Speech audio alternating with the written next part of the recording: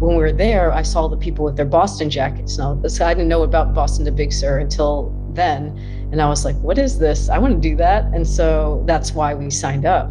And so I told her, oh, there's this thing where you run Big Sur after. So I got my sister to sign up too. And so after we finished Boston, we're like, I can't believe we have to have another marathon in 2 weeks. And that Boston was only our second marathon, so we're like pretty inexperienced. And so I think we took a couple days off, did some easy runs, and then the weekend in between, we tried to do like a pseudo long run, like maybe 10 or 12 miles. And it was like hard. And we were both like, we don't know how we're going to do this in a week. Like, we can't believe we have to do this in a week. And so when we got to Big Sur, we kind of just, we didn't have any goal. It was like, just finish it. Like, that's it. Hello, podcast world. Welcome to episode 83 of Run Chats with Ron Runs NYC.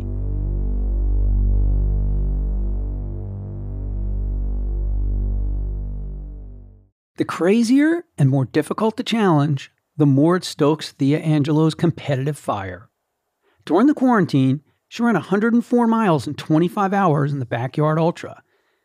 In April 2020, she won the Broken Ladder Challenge, an event where you start running a mile a day and keep going up in mileage until everyone taps out.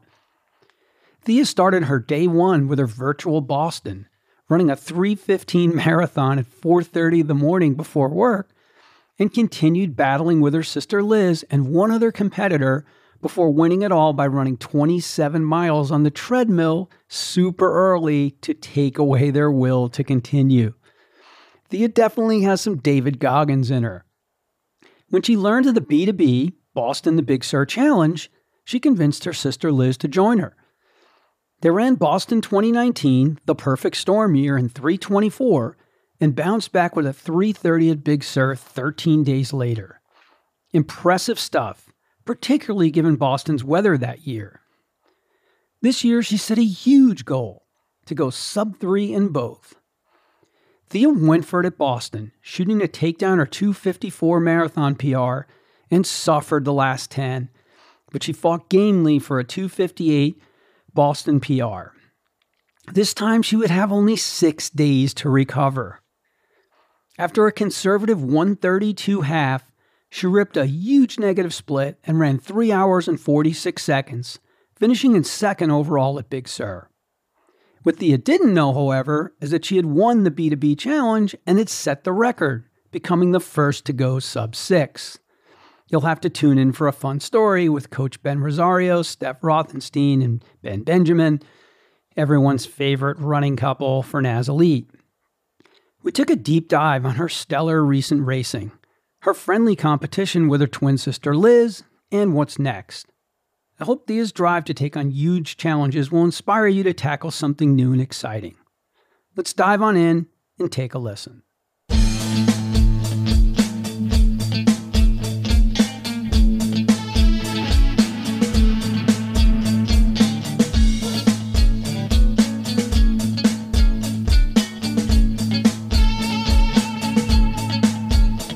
Thea Angelo, welcome to Run Chats with Ron Runs NYC. How are you this evening? Doing well. How are you? Doing great. Doing great. It's good to see you. We have a funny little story about how we met and got introduced for the podcast. So for all the Run Chats listeners, it's, I think it was the day before. Yeah, it was the day before. It was Sunday, probably like late morning-ish. And I am really, really good friends with Brendan O'Leary, the founder and head coach of O'Leary Racing Team, who coaches a lot of great athletes, terrific runner himself. Brendan's actually been on the show and a number of his athletes as well. And Brendan's like, come to the shakeout, hang out. You're always the guy who gets the best pictures for us. And I'm like, all right, I'll come hang out. So of course I come and we do our run and we get to this one spot that I found the year before where that ramp, that goes across the highway there. You get the higher ground there, you get the nice wide angle shot. And of course, Thea and her friend are just like walking by, unsuspecting, minding their own business, probably just trying to chill the day before the race when I flagged them down. And I'm like, sorry, do you want to be our photographer for the day? And she got totally roped in and was a really good sport and got some great wide angle shots for us from up on the ramp. So that's how we met. I followed her, she followed me. And for everybody at home, she did the Boston to Big Sur Challenge and just absolutely destroyed it. But we're going to get into that much later on. For now, I just wanted to give you that little fun story for everybody for how we actually met. Because it's amazing. People say to me, where do you get your guests from? I'm like, you have no idea, man. It's like all over the highway. But the chances of us ever meeting in real life besides that would have probably been like 0, right? Yeah. So we were actually on our shakeout and we lost our group. So we were like walking around aimlessly looking for them. Nice. And which group were you doing a shakeout with? Because obviously there's like a million. Friends. Oh, okay. So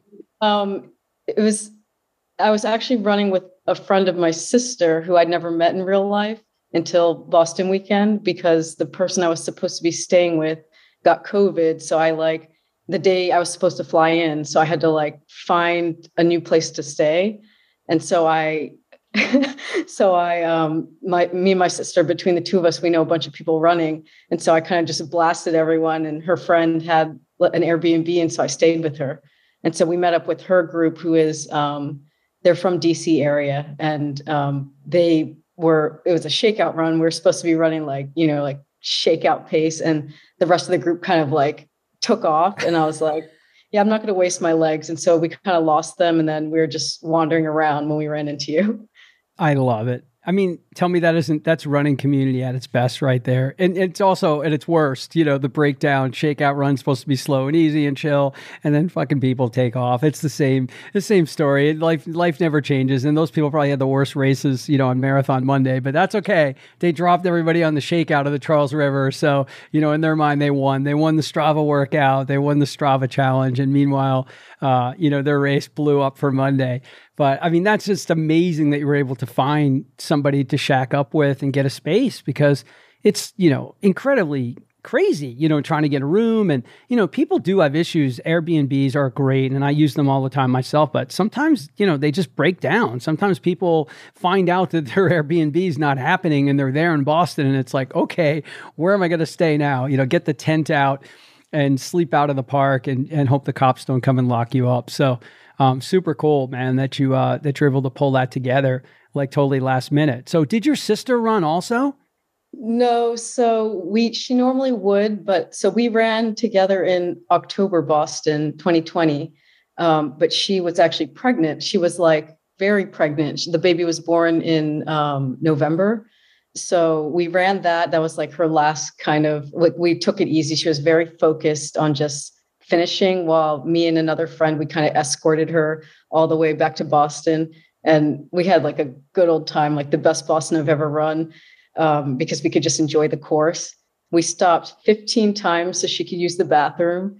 We got popsicles and candy on course, and we finished in around 4:33. So she had like a really decent race for a very pregnant person, and it was a blast. So now the baby's here, so she didn't sign up for 2021. So I was on my own for the first time. Amazing. I mean, that's actually really super cool. I have a friend who lives in my building here in my complex. She used 35 weeks or 34 weeks. I don't know. One of the two, and finished around right what you're talking about, in the mid 4s. And, she's an amazing runner, and I'm sure your sister is too, because it takes incredible strength to be running at, carrying a baby and however many weeks along you are. And I think it was just magic that it was the October fall race with the rolling start and none of the stress of being in the normal corrals where everybody's all hemmed in and squeezed in. It was a once in a lifetime experience. I mean, I've been running Boston since 1995. I've run in the 99th and the 100th. And it was only my 10th overall, because I had a lot of breaks and gaps, coaching my son during his sporting years and stuff. And now he's a college graduate. But that's so cool that you got to do that together. And, hopefully you got a lot of selfies and some fun memories from the day. Yep. Could actually run with the phone and just take a lot of pictures. We ran into like a couple other pregnant people as well. And so at one point there were 4 of them running together. We Strava friended another one of them. And so we've been following her as her baby was due later. So she just had the baby, and just this week she's like back running again. So I love it. We need a babies on board episode. We need it. I know Amelia, my friend from the building, she's agreed that she'd come on, but it might be even more fun to have her and a couple of other moms on together and do it like a panel chat, like have each of them talk about their highest moment, lowest moment, and also just all of the people out there that have decided they're doctors, of course, and can tell, you know, the moms to be that it's not safe or it isn't good, or, you know, how everyone has to have an opinion. It's just like everybody's an immunologist or a virologist and knows more about COVID than actual doctors and scientists who've studied their whole life. So good for her, man, for going out there and doing it. And really cool that you guys got to do that together. Now, are you guys identical, fraternal? Like, what's the deal on the twins? What's the deal on that? Identical, and she's 2 minutes older. Aha, I see. So I'm thinking it's probably super competitive between you two. Do you guys duke it out in everything, like board games, everything, whatever it takes, like someone's got to win, or is it just like you guys are chill together? So there is some competition. I do want her to do well, but I really want to just beat her by like 1 second. So we'll run the whole race together. And then at the end, like the sprint to the finish, like we'll try to beat each other. So in Chicago, which is our current PR, we ran the whole thing together, kind of taking turns leading. And then at the very end, you know how there's like a little uphill. Yes. So we start kicking towards the end, and then she gets a leg cramp, and I beat her by 12 seconds. And so I turn around, I cross the finish line, I turn around, she's not there. And I'm like, where'd she go? And she like comes hobbling in like, I got a cramp. And I was like, yes, I won, because she admittedly had like a way better training cycle than I did leading up to that. So for me to win, it's like kind of comical, actually. But now I have the family marathon PR. So, Oh yeah. Oh, that's on. That's not over with, of course. I mean, she's probably secretly plotting back home. She's on the East Coast, right? And you're in San Jose, right? So you guys are on opposite ends of the coast. So right now, wait till she hears this episode. She's gonna be like, "Oh, I'm coming for that shit. I'm gonna get it. Yeah, I got my cramps. It's all you probably were rooting against me. I'm coming for it, man. We're getting her on the show for sure. We're gonna have like point and counterpoint." So yeah, it's classic. It's funny how people that have run. We have the same voice, so you might have trouble like telling us apart on the audio. Oh, that's even better. You don't even have to be twins. My brothers and I all sound alike. Like we could call each other's wives and be like, you know, pull it off. Like I kind of know exactly how to talk like both of them and just change my phrasing a little here and there. And it's like, oh, how are you? Oh yeah, it's good. Yeah, we're gonna be a little late. You know, we're doing this or that. So that's totally classic. Good stuff. So tell everybody, you know, just a little intro on yourself. You know, where did you grow up? What kind of sports did you play as a kid? What were you into, you know, before you found running? So I was born and raised in Fairfax, Virginia, which is a suburb just outside of Washington, D.C. Normal suburban childhood. I have my twin sister, and then we have an older brother who's a year older. So the three of us, and then we would, you know, just play with kids or friends in the neighborhood, ride our bikes, rollerblade. We did swim team for like a year, but in the end, we ended up, me and my sister, we became soccer players in elementary school. So we played club through high school. And then high school is when we started running. And so eventually we dropped soccer and started running.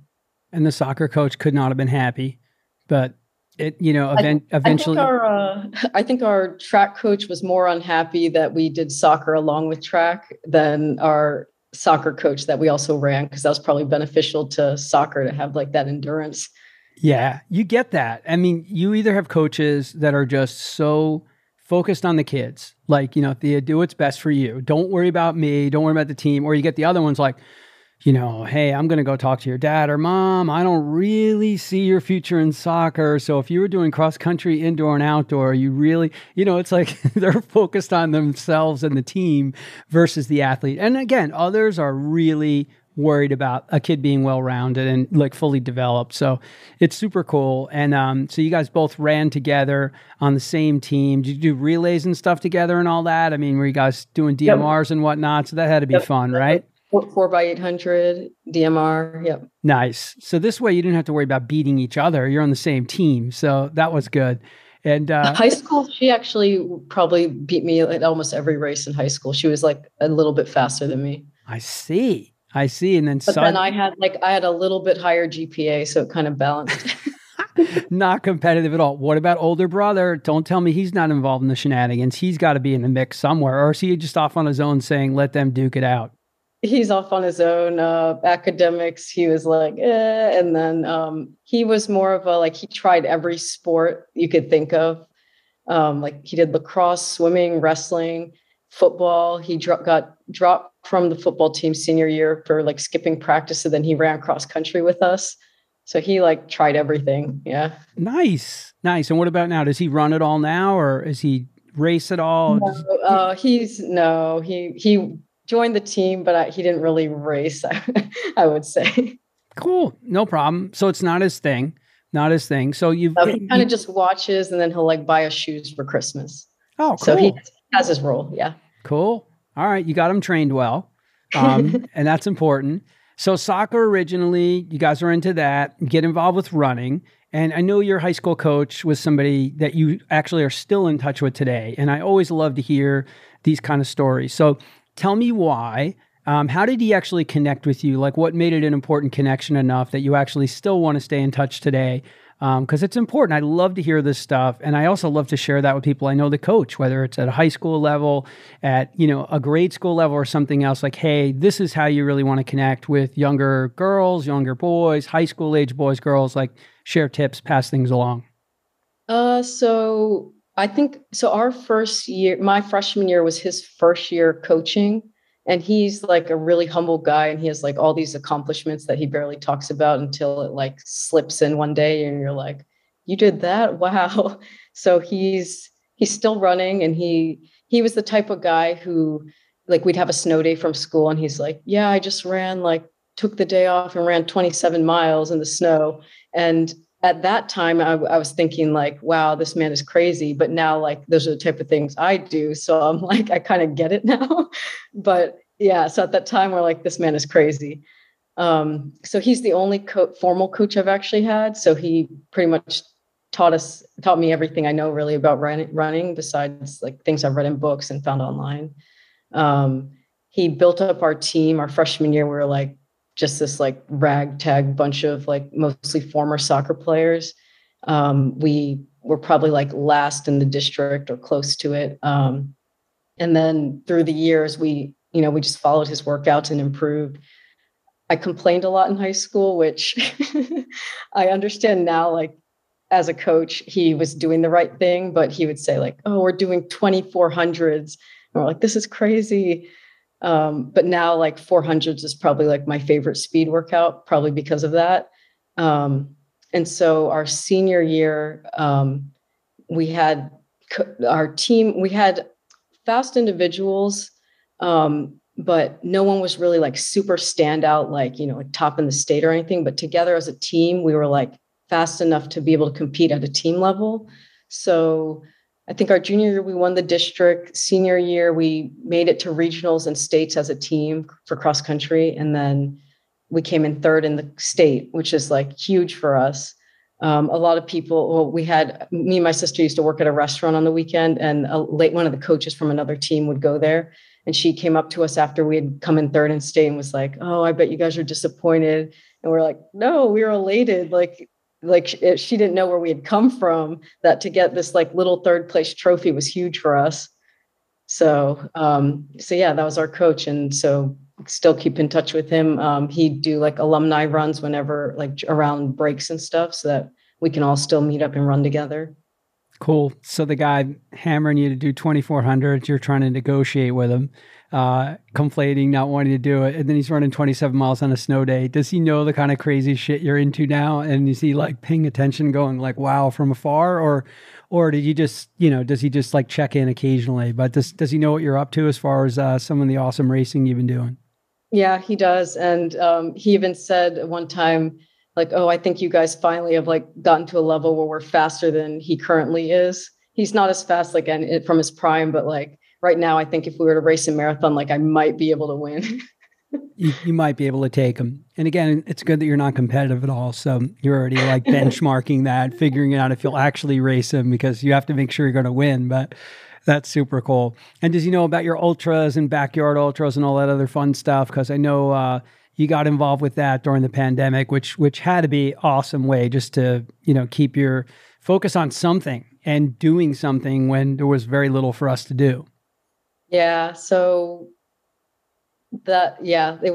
pandemic was like the time of, I guess, people doing crazy things. So I did in It was April 2020. It was the first. So there's a race director in Maryland named Trent Swanson, and he does the Algonquin Ultras. He had this like crazy idea to do this thing called Broken Ladder Challenge, where on day 1 you run 1 mile, day 2 you do 2 miles, and then it keeps going until there's only one person left. So he had written out like a spreadsheet of how far it could possibly go with like the total mileage and the total weekly mileage. And at one point it's like, that's not sustainable to like run 500 miles in a week or whatever. So the first day was actually the day Boston was supposed to be, Marathon Monday. So I did like a virtual Boston that day on day 1, which was only supposed to be 1 mile. And I did it on a 1 mile loop in my neighborhood. So I just ran it 26 times. And I'd put like a bottle of water on my neighbor's fence so that when I ran by, that was like my aid station every mile. And so that was my day 1. And then of course, the first week I kind of was able to recover because it's like day 2 is only 2 miles and day 3 is only 3 miles. So that marathon, I ran it by myself starting at like 4 a.m. and I ran it in like 3:15 and then went to work or virtual work, whatever. So the next day, 2 miles, and I kind of recovered. And then I think it wasn't until like day 13 where it was like, okay, this is kind of crazy. And I don't know how far we'll be able to get. So me and my sister were both doing it together. So we kind of like would plan, like, and you were allowed to break up the runs into 2 runs. So if you couldn't do like all 13 at once, you can do like 6 and 7 or break it up however you want, but you could only do 2 runs. You couldn't like break it up into 3. So we got to 20, 21, 22, 23, and then day 25. So my sister, I should add, is a nurse. She normally works in the operating room, but during COVID, she was deployed to the COVID unit. So she's working like 12-hour shifts in the COVID unit and also doing this crazy challenge with me. And she would run to work at like 4 a.m. to get in like half the miles and then run home to get in the rest. And so on day 25, there were only 3 females left. And she was like, I'm done. Like, I don't feel like running home from work today. I'm tired. And so I'm like, okay, that's really respectable. Like I was working from home, so it was a little more flexible for me.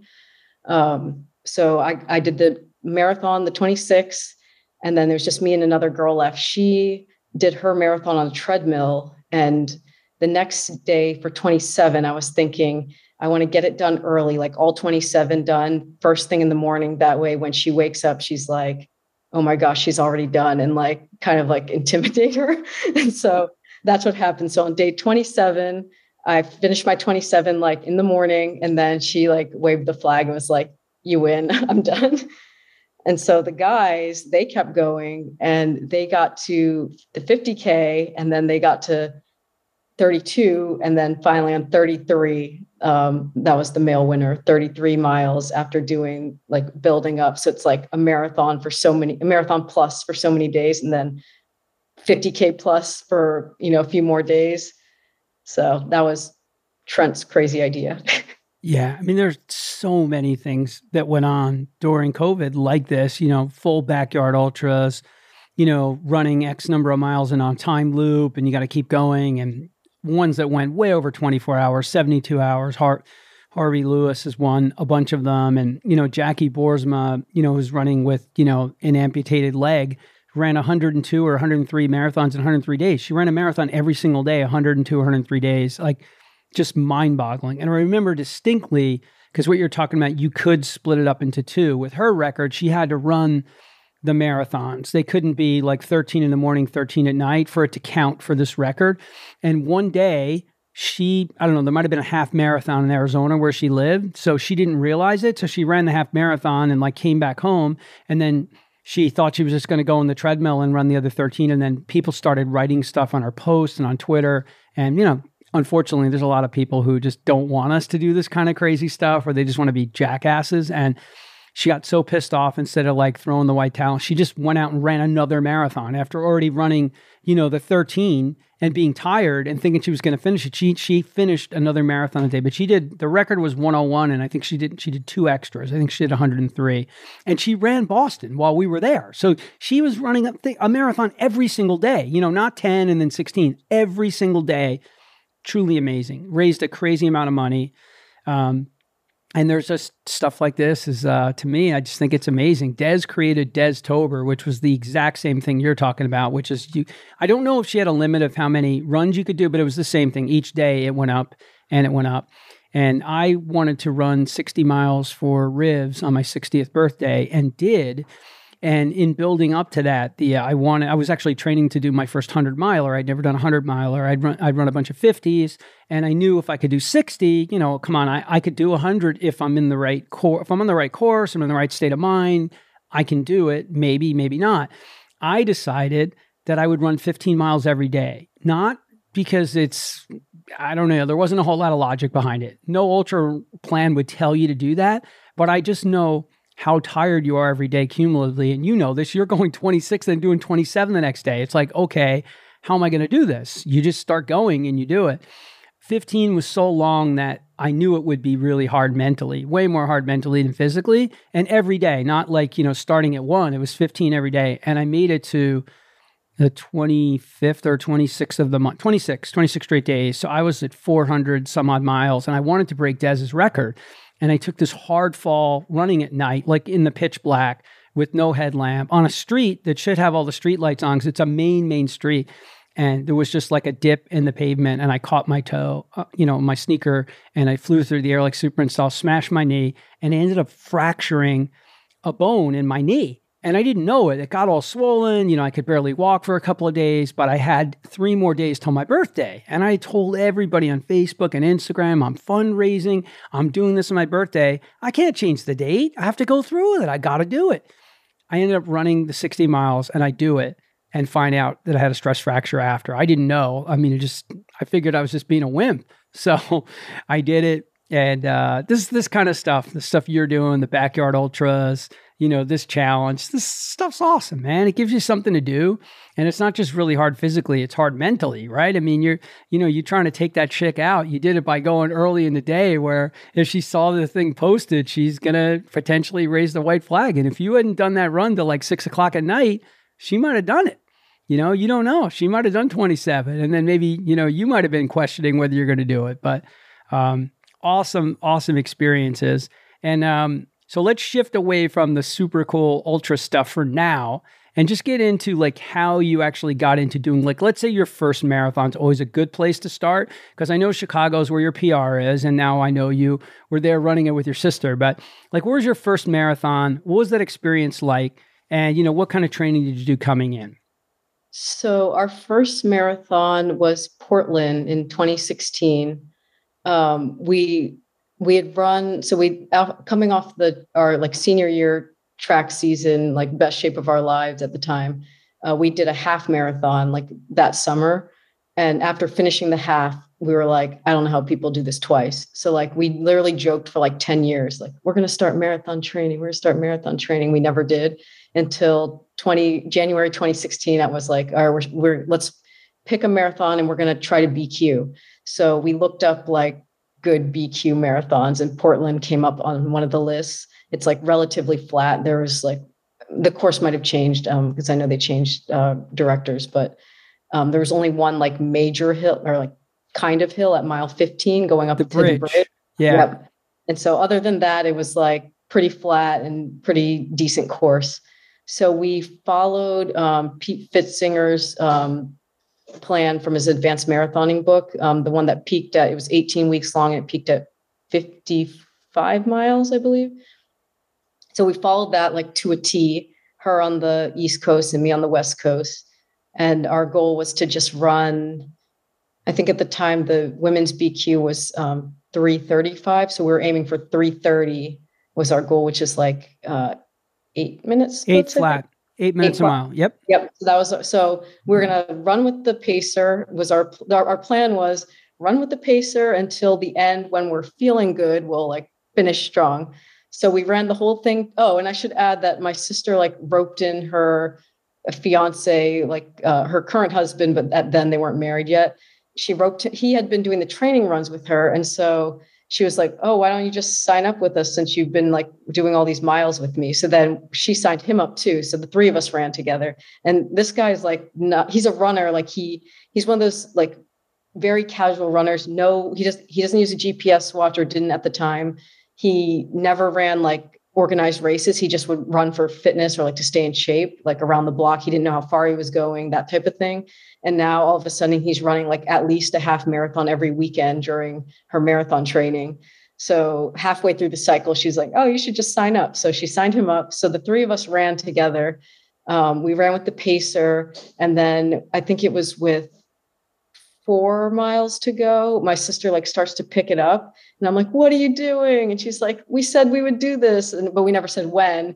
And so I just leave to like follow her, to stay with her. And so we ended up finishing in 3:28. And so that was our first marathon and our first BQ. It was raining in Portland, of course, which was preparing us well for Boston 2018, which is what that qualified for, since it was after the September cutoff. And then her husband finished in a very, very respectable 3:30 after and then he retired. Like he hasn't run more than like 5 miles since. Oh my God. Totally roped in. They probably wouldn't be married if he didn't go along with it, the shenanigans. So it's probably a good idea that he did run. And that connected them, for their future life together. And then he's out of the mix. I love it. Totally awesome story. But that's a fantastic, debut marathon for both of you. I mean, that's really a solid experience. Very rare do people actually finish a race stronger at the end. It almost never happens.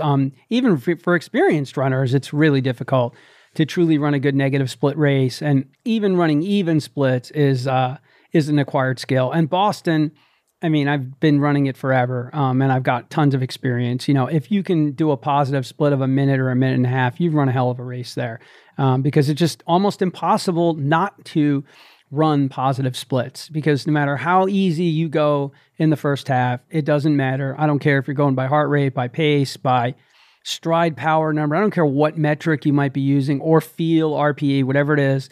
You're going to run fast in the first half. You can't hold yourself back that much. And the second half is just that much harder. And no matter how strong you are, it's almost impossible to run, that equally even, which is even more impressive by what Scott Fauble did, man, because he literally ran 2 dead even races and let the larger groups get ahead of him and just ran his own race, and then just closed so strong on the back end and finished it off, because you don't really see that happen too often. So what a cool debut for the two of you. Were you guys like jacked up? Were you like seriously like pumped, or did you just like naive to some degree, like, wow, everybody gets a BQ in their first chance? Like, did you have any idea like what a cool thing that was to do?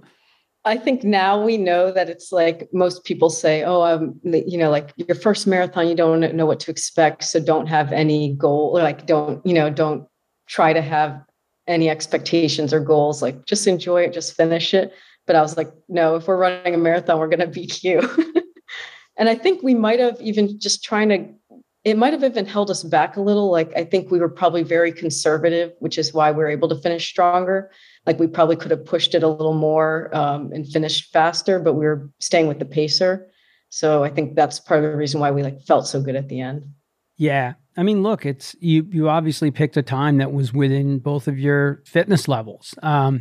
And, one of you was going to pick the pace up. So, your older sister by 2 minutes dropped the hammer. You had to like answer the call, and you left Hubs behind. So still all good, man. Totally good. And Portland's a great race. It's a fun race. It's a really good course. I hated that bridge too. Not a big fan of that bridge. But every bridge is a hill. We all know it, man. The Verrazano in New York and every other bridge you ever run across is going to have a big ass hill. And but the good news is they also have the big downhill once you get over the top of them. So that's always fun too. I think you're right. I think it's right around 15 or 16. I only ran it once, ran it a long, long time ago. And yeah, really, really good experience and a well-managed race. So where do you go from Portland and your BQ? You run in the monsoon year in 2018, which I was there and part of that madness. Did you both run in 2018? Yeah, so 2017, actually, I was pregnant with my son, so which actually worked out that I was like we had the whole year before Boston in 2018 April. So he was born in September. So after that, it was 7 months um, to train or to get back to be able to run this marathon. So um, yeah, so April 2018, he was with me, 7 months old, I think, almost to that day. And it monsooned. We kind of threw away our whatever goal we had. I can't even remember what it was at the time. Once we found out the weather, and I mean that was a year where, like, I think everyone learned something. I learned how to handle the like what not to wear your race shoes onto the bus so that they could be soaked for 3 hours before the race even starts. But yeah, the race, we actually PR'd because the only other marathon we had run was Portland. So I think we might have been aiming for like a 320-ish. We ended up running 324. The race was decent. Like I couldn't feel my feet or my hands the first 3 miles, but once we kind of warmed up, I think I don't even remember our splits, but we ran like a pretty strong race, like solid race. We didn't blow up or anything. So that was our first Boston experience. And that same year, for whatever reason, we signed up for Big Sur also. So we did it 13 days later. Oh my gosh. Yeah. Well, there's so much in there. To go through that experience for the first time, for your first Boston, and have that be your first Boston, it's just crazy, because I think one of the reasons that I was able to make it through that race is that I know the course. I know every inch of the course. I know every nuance. I know where everything is. And I mean, I ended up in the medical tent. I had 91-degree body temperature. Like, I don't even remember things that went down from once we crested Heartbreak at the top of Boston College. I distinctly remember coming down that hill feeling like wobbly, like I might bowl somebody over, like for real, like take them out like a bowling pin, just like fall. And coincidentally this year, and I don't know why, I just noticed the last couple of times, October, again this April, when people come down that hill, you have the train tracks to the left before you kind of cut around the corner there to the left. I see more people fall coming down that hill, whether I guess they just don't have their legs underneath them anymore, or maybe they didn't get enough gels or fluids in and their legs get a little wonky, but I see people fall there all the time. And, that year, between the winds that were insane and the amount of water that we just got soaked with, that was basically like an ice storm conditions. I mean, we would have been better off if it was snowing than the conditions we had. Snowing would have been far better because we all would have been drier. And even if the air temps were 10 degrees colder, we would have all been better off because the fluids were just knocked over on so many tables. I mean, how could anything stay upright when the wind's blowing 30, 35 mile an hour gusts, all directly in our face, by the way, for all you fun people listening at home that didn't get to run in 2018. But I made this super cool book, and I called it The Perfect Storm because I love the movie The Perfect Storm. And what I did is I took pictures of the training cycle, of long runs I did with friends that were also running Boston, and then, of course, pictures of the race that day. And what I do is I take it to Boston every year, and I have everyone that ran in that race sign my book and sign a note. Des has signed it, Meb signed it, but all my running friends have signed it, and it's like super cool. I'll show you the cover because it's right next to my mic here. So this is me in the monsoon. I don't know how well you can see it there, but look at the look on people's faces, man. They're just awesome. Get me out of here. But I told you about like losing your faculties. I had a hat on my head, and that's gone, and people are saying like, where are your gloves? I'm going, well, I took my gloves off to try to open a gel and then they blew back 35 miles. We'll go back and get them. I'm going, you don't go backwards and get something when the wind's blowing 35 miles an hour. When something falls and it's gone, it's gone. Like it's, you're praying to the gods that you can just keep moving.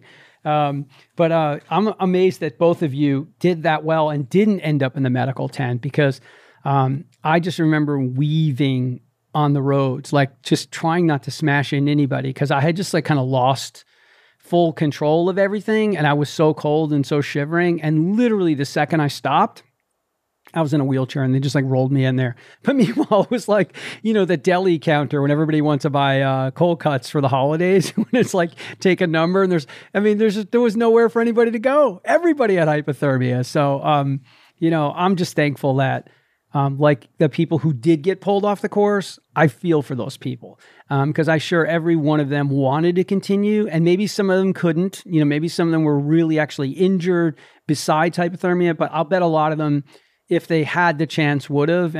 But they stopped at a certain point that they were too far away, and then they just told them, no, you can't go back out there. So pretty epic to have your first Boston be the year of the perfect storm. And that prepared you for that. And then you did Big Sur after that. So was it 6 days apart that year, or was it 13 days apart? 13. 13. So you got a little grace, because I was telling you before we came on that I ran London the year of the perfect storm, and London ended up being 80 degrees. So you had 13 days, which is not much recovery time. And so that's your first bit, Boston to Big Sur. Now you both did it together, you and your sister. Yes. The previous year, I had run the relay with Mom to Run This Town, which is my running group in San Jose, or in their Peninsula and San Jose. There's two groups that I run with. And we had gone as a group and did the relay the 2017. So I was pregnant with my son like early, and we did the relay together. I did the last leg, which was 9 miles. But when we were there, I saw the people with their Boston jackets. Now, I didn't know about Boston to Big Sur until then. And I was like, what is this? I want to do that. And so that's why we signed up. And so I told her, oh, there's this thing where you run Big Sur after. So I got my sister to sign up too. And so after we finished Boston, we're like, I can't believe we have to have another marathon in 2 weeks.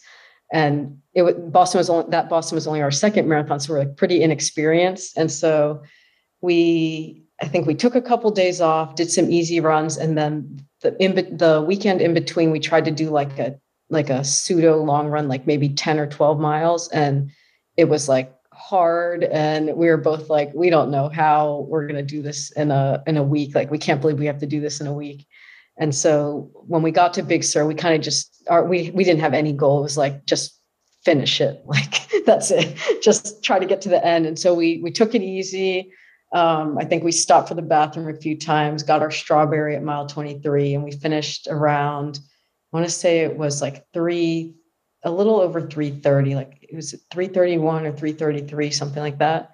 And so that was our first my first Boston Big Sur, and my sister's only Boston to Big Sur. I mean, that's awesome. I mean, you're running in monsoon conditions to run 3:24, which is really, really solid.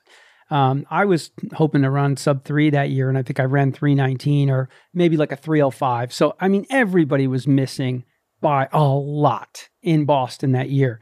So you run 3:24, you come back and you run 3:30, 3:33 at Big Sur 13 days later. That's really strong, man. That's a great, debut at doing the two marathons that close together. Very different courses. Big Sur's really difficult course, right? Very hilly, tough course, right? Right. Yep. Yeah, because I haven't run it. I have lots of friends who have, and I have lots of friends who've done the Boston Big Sur, but I've never actually run it. So it's 2,000 feet, I believe, of gain. Technically, both Boston and Big Sur are net downhill since they're both point to point, but they both still have a lot going on in between. Yeah. People get fooled by that stuff all the time. You can't always just go by elevation, because sometimes it can really fool you. And yeah, like when you bomb down into Newton Lower Falls and you're like riding a roller coaster, people forget that, no sooner do you do that, you have to literally go right back up that next hill, which is, by the way, Dez's least favorite hill on the course. I've heard her say it on multiple podcasts, and it's my fucking least favorite hill. I hate that hill. I hate it with a passion, man, because it seems like you're trying to scale that hill for like 5 years. And then when you finally get up there, you cross the highway, the wind's always blowing like 100 miles an hour sideways at you. And then you finally like stabilize when you're across the road by the hospital. And then it kind of levels off again. And it's always like, okay, we're chill, we're good. And then, only got maybe like another mile before you get to the firehouse and make the right first turn in the race. So good stuff, man. So you guys survived the first challenge. You do well. And your sister's like, I'm out. I'm done with this. This isn't for me. And you're like, I want more. I mean, did you find out that you did well in that, and that like inspired you? You wanted to try to do better? Or like, did you place a certain area that like maybe just said, hey, I know I could place higher if I try this again? Or was it just that you just thought it was really fun? So actually, after Big Sur, when I finished that race, like I felt like I could have kept going. So that's actually was my intro to ultra marathon. Because after that, I was like, oh, I could have kept going. Let me sign up for an ultra. So that was April. And then in July, I signed up for my first 50K. Nice. Yeah. Nice. And how did that go? So I tried to find, so I live in the Bay Area. I tried to find the flattest 50K. So it was at Lake Chabot. It went well. I broke whatever course record there was. I can't remember what my time was. It was over 4 hours, maybe 4:20, I want to say. So I had a decent race. It was a little challenging because it was loops. There were 4 different distances and there were different combinations of loops you did.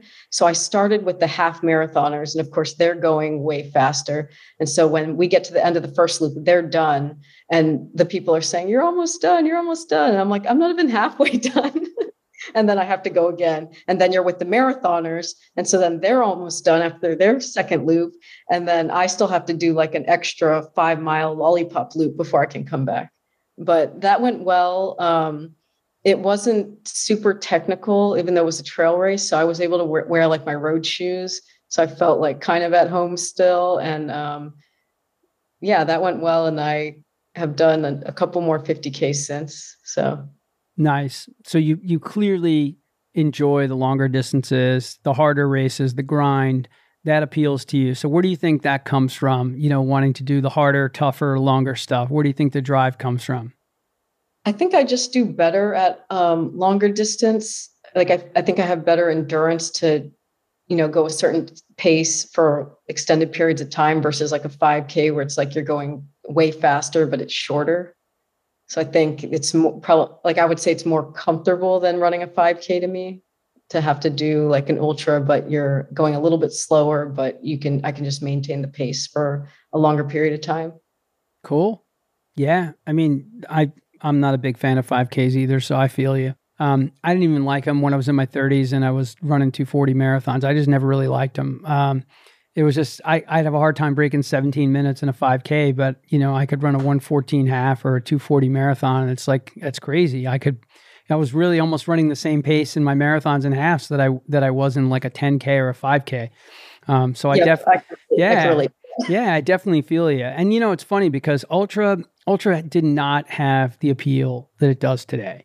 I mean, Ultra has become sexy. It's become cool. And not just the backyard ultras and stuff, Western States. I mean, these UTMB. I mean, they're amazing races. Leadville. I mean, there's just cool races. There are really neat places to go and race and, find out, like, can you run for 3 days straight and do a 240-mile race or 250-mile race? So those things are, they didn't exist. If they were around when I was in my 30s or 40s, I might have been like, wow, this is fun. Let me try this. Let me go do this crazy race at 12,000 feet elevation and see if I can survive and not fall off a cliff in the process. Have you thought about, I had multiple guests on that have run those kind of races like Cocodona 250, Moab 240. Have you thought about any of the really longer ones that are more like stage races that are over a couple of days? Or is that something you're just like, nah, this isn't for me? So I like to call myself a fake trail runner. Like I enjoy the trails, but I don't particularly enjoy racing on them. So I think if I were to do like a longer ultra, I'd want like a road ultra. That would be like my preference. I'll do trails like on a recovery day or if I'm just getting like general miles in. But I find that every time I sign up for like a really hilly trail race, I'm always like having regrets and like questioning my life choices, like while running up endless hills. So those type of races don't really appeal to me right now. But what I would like to do is like a fast, like 50-miler, like on roads or even 100-miler on flat-ish roads, not like technical trail. Yeah, you're speaking my language too. I'm not made for a UTMB. I'll be off the cliff, and there'll be no more Ron Runs NYC. Somebody will have to take over my show. Maybe you and your sister will take over because I'm not going to make it. I'll be like off the side of one of those cliffs and gone in 2 seconds flat. I'll either be trying to take a selfie or not paying attention and trip and be like, okay, that's the end of him. And that kind of climbing is crazy. I mean, some of these races have 25, 30,000 feet of climbing. It's bananas. And Then also you're going down massive downhills after doing all those climbing. Like Leadville has crazy downhills as well as the uphills, and you're racing at 10,000, 11,000 feet elevation. So it can just pulverize you in terms of that. So yeah, I'm down with either it being on softer, harder packed dirt, gravel, like along the Potomac where we do the JFK 50. You like the JFK 50. That's the race you should sign up for. Do you know about the JFK 50? I do. Yeah, you need to sign up for that. You're made for that because you really only have like 13 and a half miles of the AT. And it's really not even that much on the AT. You actually have a little less because you run, I'm trying to think, it's about a mile out of town, maybe a mile and a half before you dump onto the AT. And then it's single track, until you get down into Weaverton. And that's where you're talking about shoe change. That's where everybody changes their shoes. They go into some sort of carbon racing flat type shoe because you're on hard pack gravel, on the towpath along the Potomac for, more than 26 miles. It's like 26.6 or so on that towpath gravel path. And then the last 8.5 are back on the roads, which is rolling up and down. But believe it or not, you'll be happy to have it be up and down. You don't want to be on the flat gravel anymore because you're going to be like hallucinating by then. But that'd be a good race for you. I bet you would do well there. Yeah, I have considered that race before, and it's close to home. Well, keep me posted because Mike Spindler's been on the show. He's the race director. He's a 2-time winner. He used to be the course record holder. Good friend, really tight with him and his whole racing team. And I've had loads of guests on that have won JFK. Sarah Cummings won it, and she's been on. And my good friend, Kate Powerty, who I train with a lot, has won it. And, Camille Herron's won it. I mean, Jim Walmsley's running. I mean, it's crazy, crazy competitive, and even what's his name? My boy Goggins has been down there and run it. So I think it's definitely keep it in mind, November timeframe if you have an opening.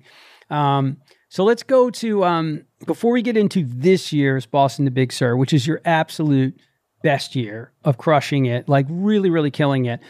Let's talk about your best marathon. That's Chicago, right? And, that was like kind of your breakthrough race, right? So tell us a little about that race and how it went down. So we signed up for Chicago with the goal of breaking 3 because it's flat course. Everyone says Chicago's fast. So in July, that same year, 2019, before Chicago, I had signed up for San Francisco Marathon because one of my friends was doing it. I was like, oh yeah, I'll tag along. And so the night before the race, I had no like real goals in mind because I was just kind of doing it for fun since my friend was. The night before, I found out the guys from my racing team, I raced for Excelsior in San Francisco-based club. The Excelsior guys were pacing the 3-hour group. And I was like, oh, maybe I'll try to run with them. And so I decided this the night before, like, okay, let me see if I can like stay with them. So I start with the 3-hour pace group, and I knew the pacers from my club. And the first 8 miles, I was like questioning myself. I was like, this feels very fast. I don't know if I could do this. And the first half of San Francisco Marathon is the more hilly part. You cross the bridge and then you go through the hills. And then once you get to the half in Golden Gate Park, it's mostly flat the second half. So I kind of lost the pacer and I should say our shirts are like this bright neon yellow. So that was good for pacing because then you can always find the pacer. So in Golden Gate Park, you kind of merge with the half marathoner. So it's like chaos, but I could see the yellow shirt like way ahead. And I'm like, I need to catch him. So I eventually catch him when we leave the park. And he kept saying like, we're right on pace. We're right on pace. And so with 2 miles to go, like I pick it up and I finished in 2:59:25, I think. So I had broken 3 at this hilly marathon, unplanned, like I didn't have a full training cycle or anything. And so going into Chicago, I was like telling my sister, so she hadn't broken 3 yet. That was supposed to be our time in Chicago. So I was like, we can go faster than 2:59:59 because I ran that in San Francisco and it's way hillier. So I said, we need to go for 2:55. And she was like, no, I'm not going to crash and burn. We're running 2:59:59.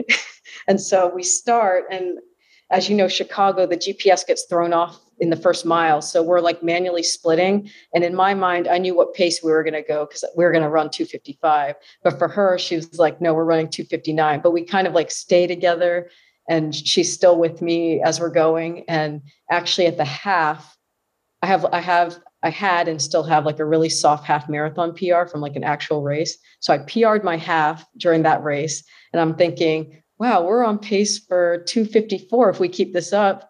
And so and I was also scared because I was like, I PR'd my half. I don't know if like I can keep this up. And so we just kept going, like, don't think, we were just running and doing our manual splits. And then we kick at the end and we finished in 2:54. And so everything just like went well. The weather was good that year. And then we like had complete imposter syndrome for like the next 2 years. Like, I can't believe we did that. I love it. So your sister trusted you that time because you had already had the 2:59. So you were the de facto pacer. You had the yellow shirt on. And she had to trust you. And that's awesome, man. Chicago is a phenomenal course.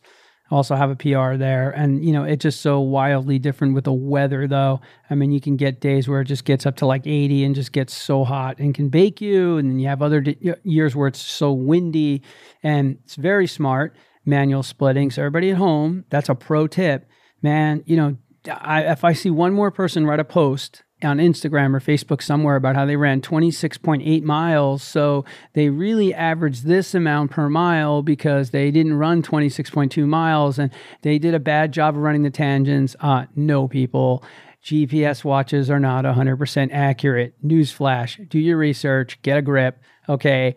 There's not 100% perfect line of sight anywhere on the planet we're running. No watch is ever going to be perfect. You could take 10 Garmin watches and 10 Polar and 10 Coros and run the same exact course. And I guarantee you, if you can even find 2 of them that are exactly the same, it'll be a miracle. I mean, they're always going to be off. So manual splitting is always the way to go. And I'm amazed at how few people actually do that in their races, because even if you miss a couple of miles, it doesn't matter. If you miss 3 miles in a row and just hit the next one, then you'll have 4 miles together, but you'll still have an accurate representation when you look at your average pace. If you're 16 miles in or 20 in, you're going to know, are you averaging 6:44 or 6:53? Not looking at your watch going, oh, wow, I'm 20 seconds under problem. No, you're not, because your watch thinks, you know, you've run an extra 0.6 of a mile, so you can't rely on it. And it's even more in play if you run international races that happen to be marked only with kilometers. Because London, although sure, it's international, they've got miles marked there and kilometers. Like Berlin, you know, is mostly more kilometers and miles, and Tokyo is almost all kilometers. I think, in fact, the only thing that you have any idea on is the half. It might be, it says half marathon, but of course it's 21.1K for kilometer people. But yeah, I mean, that's a great thing to learn how to do. And it keeps you in control of your own pacing. So why do you think you guys had the imposter syndrome after rocking the 254s? Because it wasn't like you didn't do it. You had a 259 in San Francisco on a hilly course. Like, why are you doubting yourself after that? I mean, you should be confident. I don't know. It's like, I think because when we first, like our first marathon, when we're like, I can't believe a male BQ time is 3 hours. Like, that's so hard. Or maybe it was 3:05 at the time. We're like, that's impossible. Like only the fastest of guys can run that. And so to like break what we thought was like crazy, it took a while to set in, I think. Yeah, but that's cool though. And you know what? I love people that just are open like that, because too many of us are like, and I try to tell people this all the time, at 61, I've been around a whole lot longer, and nobody really wants to hear from the old dude anyway, but you know, they have no choice. If they want to listen to my show, they got to take my opinions, whether they want them or not. But you know, none of us celebrate the victories enough. And I mean, none of us, for all the people in the back.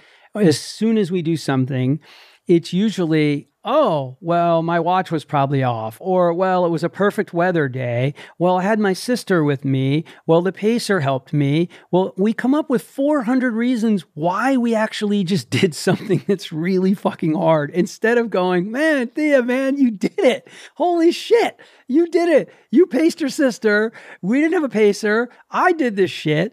And I pulled this along and we did it together, but like, I did this. Like, we are constantly finding the reasons why, like, we're going to fail at the next thing. And instead of focusing on, wow, I did this, you know, which you just explained, like how hard that marathon BQ standard seemed for the men. And now you've both done it. So instead of being like, we're badasses, we're awesome. It's like, I don't know. Like, I'm not really sure. So this is the perfect lead in to take us to this year's Boston to Big Sur, because if you're already not feeling like 100% super confident, badass, like I'm a warrior, I can't be stopped, I am it, I got this shit. You roll into Boston and, obviously have big goals. You want this to be your best Boston to Big Sur. And, it's crazy how well you put these two races together. And, so take us out there to Boston first. So we're 6 days apart this year in this challenge, which is infinitely harder. Now, the only advantage you do have is that you're from the West Coast, so you're kind of flying back home which is home for you, but still, you still are starting there to fly to Boston for the race and flying home and getting a couple of days recovery and lining up again. So start us off in Boston. Of course, we had our fun little intro. And unfortunately, Angelo wasn't there with us from O'Leary, man. We're going to have to put the recruiting arm on you and get you to join O'Leary Racing Team. We'll have to see if we can get you to join our group here. But take us up to Boston. Like, what was your goal for Boston? What was the race plan? And how did the day go in Boston? All right. So leading up to Boston, like I had a pretty solid training cycle, which I can't say always happens. I ran CIM at the end of last year in 256, and that was off of what I would call, like, for me, like an incomplete training cycle. So for me to do that, I was like, okay, this is a miracle. But after that race, I was like, my legs were completely wrecked. I didn't have enough hills and I didn't have enough speed during that training cycle. So that my legs were like wrecked. Like 2 days later, I was going to do a recovery run and like the DOMs hit real hard. Like I couldn't even run one step because it was so painful. So I think I took like 4 days off before I could even like run properly, like a really slow run. So that was good because it was very eye-opening, where I was like, I can't be like this after Boston, because there's no way I'll be able to run another marathon so soon after. I have to figure out how to recover faster. So I added more hills and more speed, mostly hills though. I would run, there's a 1.5 mile hill loop next to my house. So I would literally run that loop like 2 or 3 times a week. Like as many times as I can get there, I would run that loop on just whatever run. I'd do a long run. I would end at that loop and do a couple loops of hills at the end of a long run. I did a 22-mile run only on that loop. So it was 13 laps of that loop. Recovery days, I would just run slowly on my hill loop. Like I was just always there. I became the local legend on Strava by like a lot. You wear the crown. You gotta wear that crown, man, with pride. That's awesome. Yeah. So I looked on Strava and it was like I would run that loop like 280 times, not just this training cycle, but like in the last 4 years. So however many miles that is, I've run that loop a lot. So I did that, and then I tried to do more speed. I have trouble doing speed because I run by myself a lot due to my schedule, like work and the kids. So it's hard for me to like meet up with people at weird times. So a lot of times I'll skip my speed workout. But I tried to do them, like I would do 400s, and then I would try to race on the weekend if I could, to get in like a tempo or, just speed. So I didn't skip any runs this training cycle. Like I was just overall very consistent, like 60, 70. I think I peaked at 84-mile a week, which is not completely 84-mile a week. I think I had missed or I had to reschedule a long run. So I had 2 long runs in that week and it became 84 miles. So say like 70-mile week on average. So I felt very comfortable on the hills. So going into Boston, I was like maybe a little too cocky. So I was like, maybe I could PR. Like I had run a 10-mile tune-up race 2 weeks before in 61 minutes. So I was like, okay, like I had this strong race. Like I feel like my legs are ready, like PR my marathon. But to say that going into Boston is like, I've literally never had a good race at Boston because we had the monsoon, and then 2019, it got a little humid for me. And like, I finished in 3:10, which at the time was also a PR, but it was still like one of the top 3 hardest races I've had because of the humidity. So I thought, okay, I'm going to try to PR. The weather was looking good. So I was aiming for like a 251, like 250, 252 range. and my PR being 54. And so my sister had a friend, like her training partner, who was also aiming for the same thing. And so our plan was to run together. But in the first mile, it was so crowded that I lost her, and she was ahead of me, and then I eventually caught up, but then we like didn't really sync up. Like I was grabbing cups from the right and she was grabbing cups from the left. So we like weren't really together. And then eventually like she fell back and I was going, and then I passed the half at 1:25:30, which again was like a half marathon PR. And that put me on pace for 2:51. But as we know in Boston, like it's impossible to run even splits. So that's not really a realistic finish time. But by the time I hit mile 16, like things just fell apart. And I had banked enough time that I was able to like the only thing going through my head was you need to finish as fast as you can to set yourself up for B2B. Like you need the best Boston time you can get. And like my legs like were completely trashed. I started off too aggressively and blew up. So I finished in 2:58, which was a 7-minute positive split. But I mean, it's like freaking Boston. I ran sub-3. So I couldn't be disappointed. And I also thought like, well, if I was more conservative, maybe the time would have just evened out and I would have finished in 58 anyways. I don't know. Like you can always like think back, like what you could have done differently. And I don't know if like banking all that time in the beginning probably maybe helped me, or maybe I could have dropped a couple minutes if I hadn't like crashed and burned at the end. But I had the 2:58 going in, and like the worst paced marathon I've ever run in my life. Yeah, I love it though. I mean, look, it's an opportunity. Every race we line up there, it's an opportunity, man. It's not like a test that we study where we know every question that's coming. It's an exam that no matter how you prepare, all those Strava segments, all those hill work miles, all those long runs with all of those hills, you think, I've done all my work. I'm prepared for this exam. I'm prepared for this test. And I'm not running too hard, running through the half on pace for 2:51. You're not. Not really, not for the fitness level you're at. But Boston has a way of just crushing people's souls. I've seen it a million times. And some of the fittest people I know who did nothing but prepare like you, doing their hardest hill segments in Westchester, in Central Park, in Atlanta, in North Carolina, wherever they're from, the hills are there. You can find them and you work on them and you keep adding them in. But race day is just different. There's something different about it. And, you know, there's always the fueling component, no matter what anybody will tell you. I find most times when somebody struggles that much, it's usually something fuel related, or maybe they didn't get their meals right a couple of days before, you know, to just get themselves to be in a good, stable place. Because, you know, we're all going to miss. But you know what?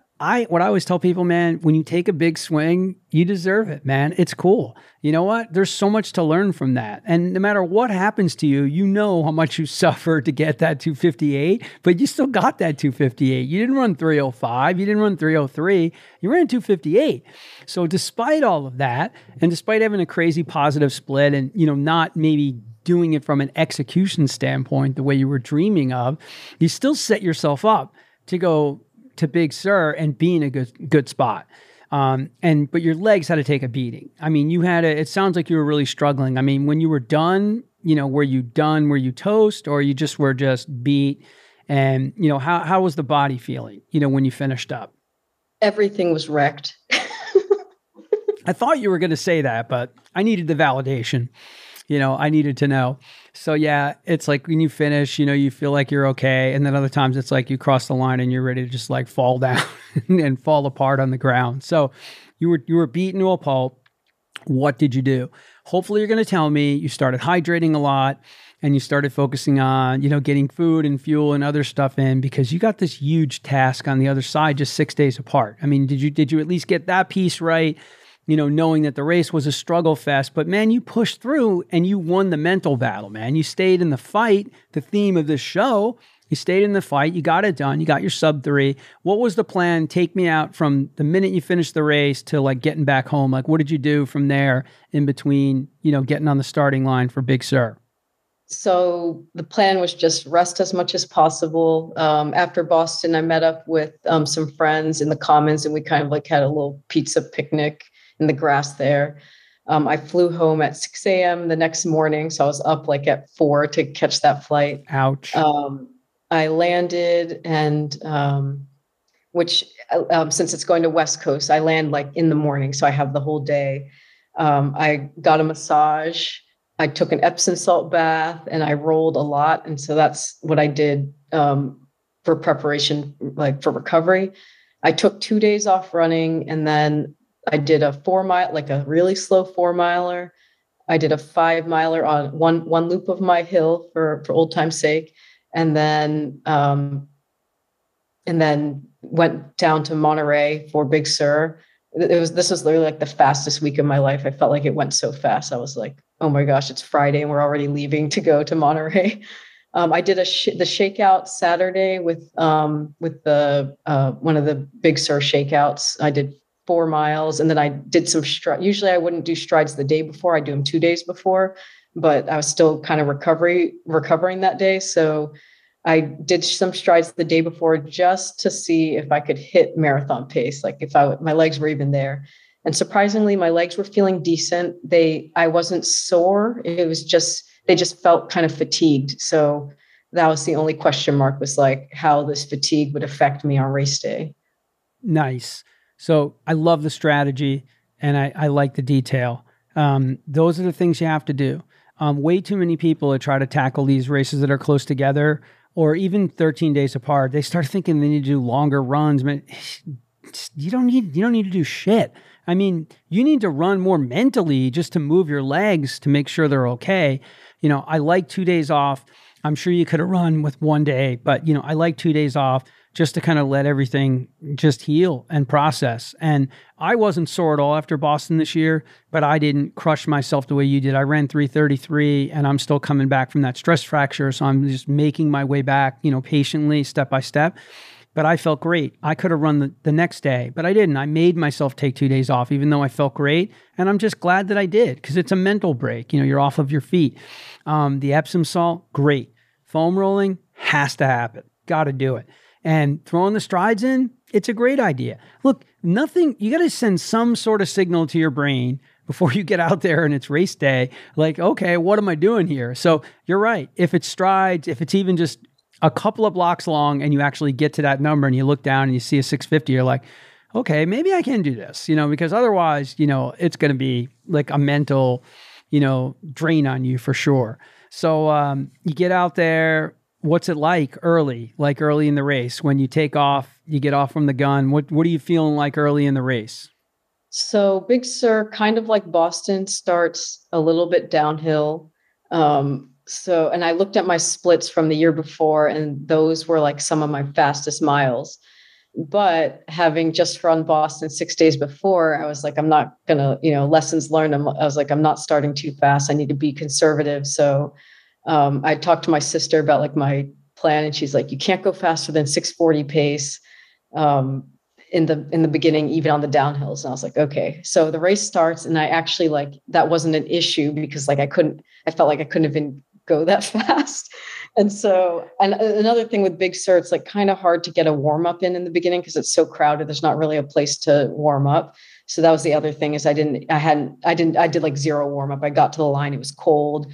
And so the first couple miles naturally would be warm up anyways. So I wasn't nervous that it was slower than I was planning, but I knew I still had to warm up. And so I kind of just stuck with a pack of guys. I think I ran with one other female marathon, the first 2 miles. And then after that, it was just packs of guys. I didn't see any other girls until the very end. And we were going, and my splits were a little bit slower than I wanted. My goal at Big Sur was to squeak under 3. It was ambitious, but I felt like if I snuck under 3, it would position me well for B2B. So that was my goal. At the half, it was 1:32:30. So I was on pace for a 3:05, which is, I was 2 minutes and 2.5 minutes behind schedule.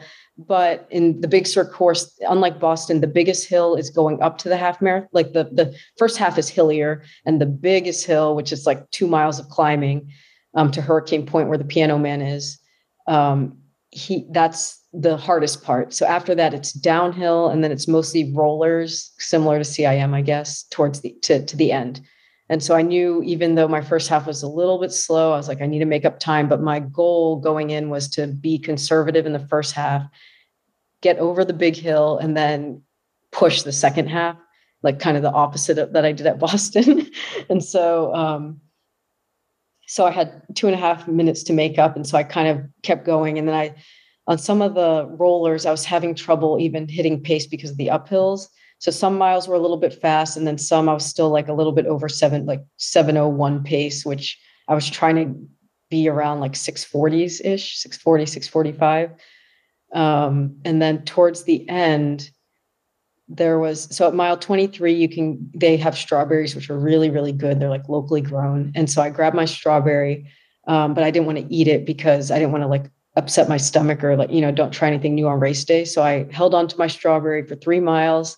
And then I think at mile 25, someone on the side was like, the third place girl is in front of you. And I was like, what?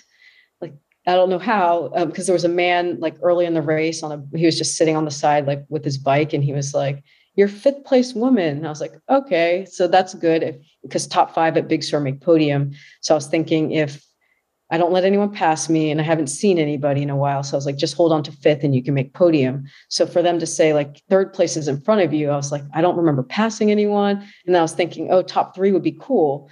So then I start to kick, and then I kind of see someone up ahead who looks like, because Big Sur, there's several different distances. Like there's a 21 miler, there's an 11 miler. And so you kind of run into the walkers in the back. And so it gets really crowded, and you're like weaving around people, and you can't really see who you're racing against.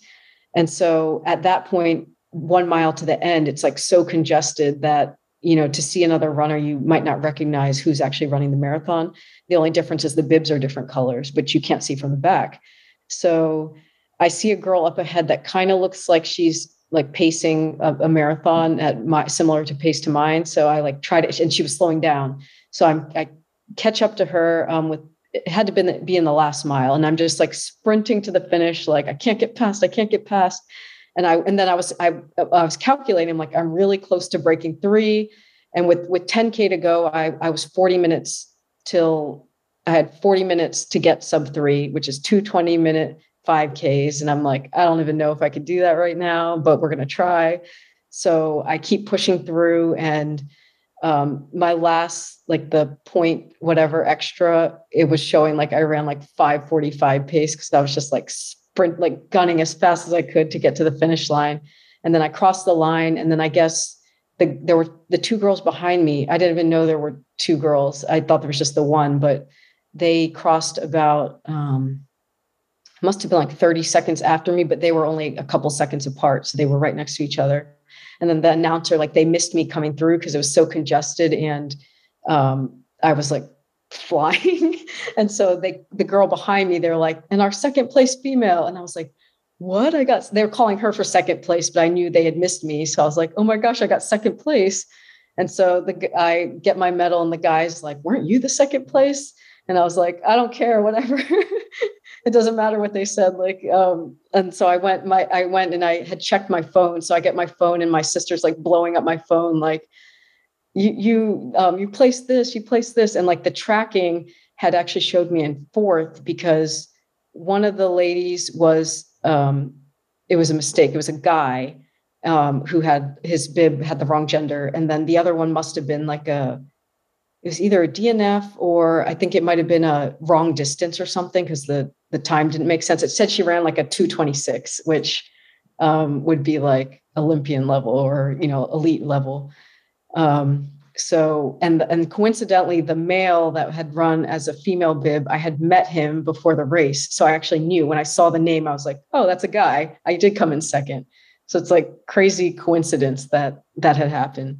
And so I came in second, and then I went to when you do B2B, you get to go into the VIP tent at the end. And so Ben Bruce from NAZ Elite, he had run for the men, the B2B, they like kind of hyped it up. And so I ran into him and Steph and Ben Rosario in the tent.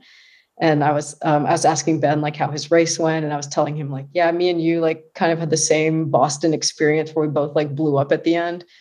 And so he was like, oh, what'd you run at Boston? I was like, oh, I ran 2:58. And then I ran 3 hours here. And then Ben Rosario was like, oh, I think you broke the record, because the previous record was like 6:01 for the 2 marathons combined. And then I was telling him like, oh, well, I don't know what other people ran. And then Steph said, I'll bet you $20 that you won. So I think I owe her $20. I love it. So you got to hang out with our favorite married running marathon couples. They're awesome, Ben and Steph, and Coach Ben is awesome with Nazalite. What a bonus. And you crushed the second half, the exact opposite of your Boston scenario. You said you were 132.50, coming through. So you really crushed the back half of the race, man, like 127 ish, so you really laid the hammer down coming home. And it just goes to show you the power of the mind, man, because if you think you're in XYZ place and you're not even sure, man, all of a sudden adrenaline kicks in, man. You're just, the only thing you know is you're going to close, man, and you're going to close and you're ripping, you're trying to go sub 40 at the end, and you almost did. So at the end of that, and that's 6 days apart after Boston, where sure you ran 2:58, but a 2:58 like that beats the living hell out of you compared to running a fairly even 2:58. It's like a factor of 20 in terms of difficulty on the body. And there's also the mental piece of knowing, that you suffered, so much to get that race and then had to come back. So what an epic conclusion. It sounds like a shit show, not even knowing what place you're in, and the people announcing, man, that doesn't sound too sexy to me, man. I would want them calling out my name if I'm in second place and not saying somebody else's name, and the tracking and 19 races going on. I didn't know about any of that stuff, but obviously you handled it far better than I would have. I would have been like all pissed off probably. I think I was just happy that I ran like a decent rate, like that I had a strong race, and my time, even though it wasn't my goal, I was still very happy with that. So I was like, I don't care what the announcer says. Like, I know in the results I came in second. That's all that mattered. Yeah. And I mean, the crazy thing is your net was sub 6, which is bonkers, man. It's awesome. I mean, and so the previous record was like 6:01, right? Like Ben Rosario was saying, or Steph was saying. So yeah, you owe her the cash, man. You're gonna have to Venmo that cash over for sure. Although she probably doesn't need the 20, it'd be a nice move, or at least tell her she's got to come hang with your running club or something like that. Her and Ben, bring the Bruce family down for a little, Bay Area run, little hang session. So you got to be pumped, man. I mean, that is an amazing comeback in race number 2. With 13 days, it would be an insane performance. With 6, it's just like next level, total madness. So did you surprise yourself how you were able to close after the 132.50? And was it a surprise? I mean, were you like, wow, I really did this? Or you actually thought, hey, I could still pull this together? I thought I could pull it together. I just had an uncertainty of like, what my tired legs would do. And actually in the beginning miles, like my legs already like were feeling tight already by like mile 3. So I'm like, I need to not cramp up. And I was just trying to like mentally like loosen everything. And everything still felt tight throughout, but I didn't cramp. So that was good. Awesome. So man, that is one hell of a Boston to Big Sur. I mean, you set the bar seriously high. It's going to take somebody really in incredibly fit shape to take that down. I mean, you're going to need 2 sub 3s, and you really have to run consistent. I mean, that's the whole key. And the 2 courses, it sounds like they're similar in the profile. So you got to be a strong hill runner to be able to take that beating, whether it's 6 days apart or 13 days apart. So what's next? Do you have anything big planned after that, or you just chilling out now and just totally focused on recovery? So I signed up for San Francisco again. So I think technically that's like 12 weeks out. So I think I was already supposed to have started my training cycle for that, but I'll take take some time to rest, and then I'll get back at it. So I have San Francisco. I'm eyeing this 50 miler in the fall, and then I'll probably be back at CIM. Nice. Maybe I'll get my PR. Who knows? Yeah, CIM's a great race. It's perfect for you. I mean, you know the terrain. You can train well for it. It's not far for you to get to. I mean, it's perfect, and the weather is almost always spot on at CIM. And there's such a strong women's field there every year, like literally from sub-3 all the way down to OTQ standard. So you have so many other fast women to roll with. They also have great pacing groups. So you have all the things that you need in that mix to try to get after a great performance. So it's been awesome, man, hearing some of your feats that you've been putting together, man, and crushing it out there on the roads. I always ask every runner before we sign off, like what's something important to you in community service, something you're doing in your area, in your own backyard, running related or non-related, just something that's important to you that you're taking an interest in and for community service side. So unrunning related, I bake cakes for an organization called Cakes for Kids. They work with social workers to get cakes to foster kids and other youth who might not have a birthday cake. And so, so they have a portal where you can sign up to, they say like what flavor and what design they want. And so and the age of the kid, and then you bake the cake and deliver it to the social worker. So I do a couple of those a month. That's so cool. I love it. Well, you can make me a gluten-free one if you feel like it. That'd be awful nice. I've done gluten-free. I have a good gluten-free. I love it. Good for you, man. Well, it's been so fun chatting with you, and I know people are going to be inspired by some of these serious feats that you're been able to put together and throw down. And it's inspiring stuff, man. So thanks so much for coming on and chatting with me and sharing your story. I have no doubt it will inspire some other runners to get moving and try to tackle some really hard things and maybe step out of their comfort zone a little and try something really new and challenging and hard like Boston to Big Sur, a backyard ultra, or anything that just maybe they're not thinking like this is something I can do. So thanks for sharing that. And what we say at the end of every show, we tell everybody to keep lacing them up, to keep getting out the door, and always remember to stay in the fight. Wow, I really enjoyed getting to know Thea in that episode. A crazy happenstance meetup on the day before Boston, different shakeout runs, all the runners out on the Charles River. We bump into each other by accident. I rope her in to take a group photo for us and end up finding out she has a good friend, Angela, who runs for O'Leary Racing Team, and learned a little more about what she was planning to do with her Boston to Big Sur Challenge. And we agreed to follow each other on Instagram, and I'm just so happy I got her to come on and share some of the crazy stuff she's been up to, man. The crazier and more difficult it is, the more it gets her juices going. And man, can she deliver, because you go out 1:30, 2:30 at Big Sur, and you got to close it down, literally 2.5, 3 minutes faster on the back end to get close to that sub-3 that she was shooting for. And she nearly pulled it off.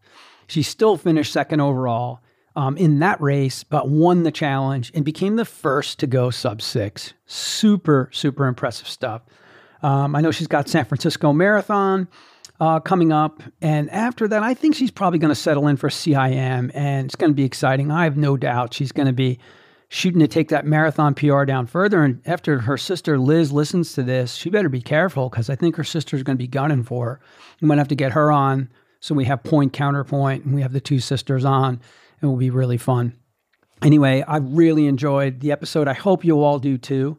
And I hope you can take a moment somewhere to share it with your friends, put it out via stories, via Instagram, Strava, any method you have. Hey, go old school, man. Text or call your friends and say this episode might really interest you, and get the juices flowing. And the thing that matters the most and really helps us grow the people listening to our show, and most importantly, helps me get great guests like Thea, is when you take that extra time to go on Apple Podcasts and write a quick review about an episode and what really moved you in that particular show. So thanks from the bottom of my heart for all of you to do that. I'm recording right now from Barcelona.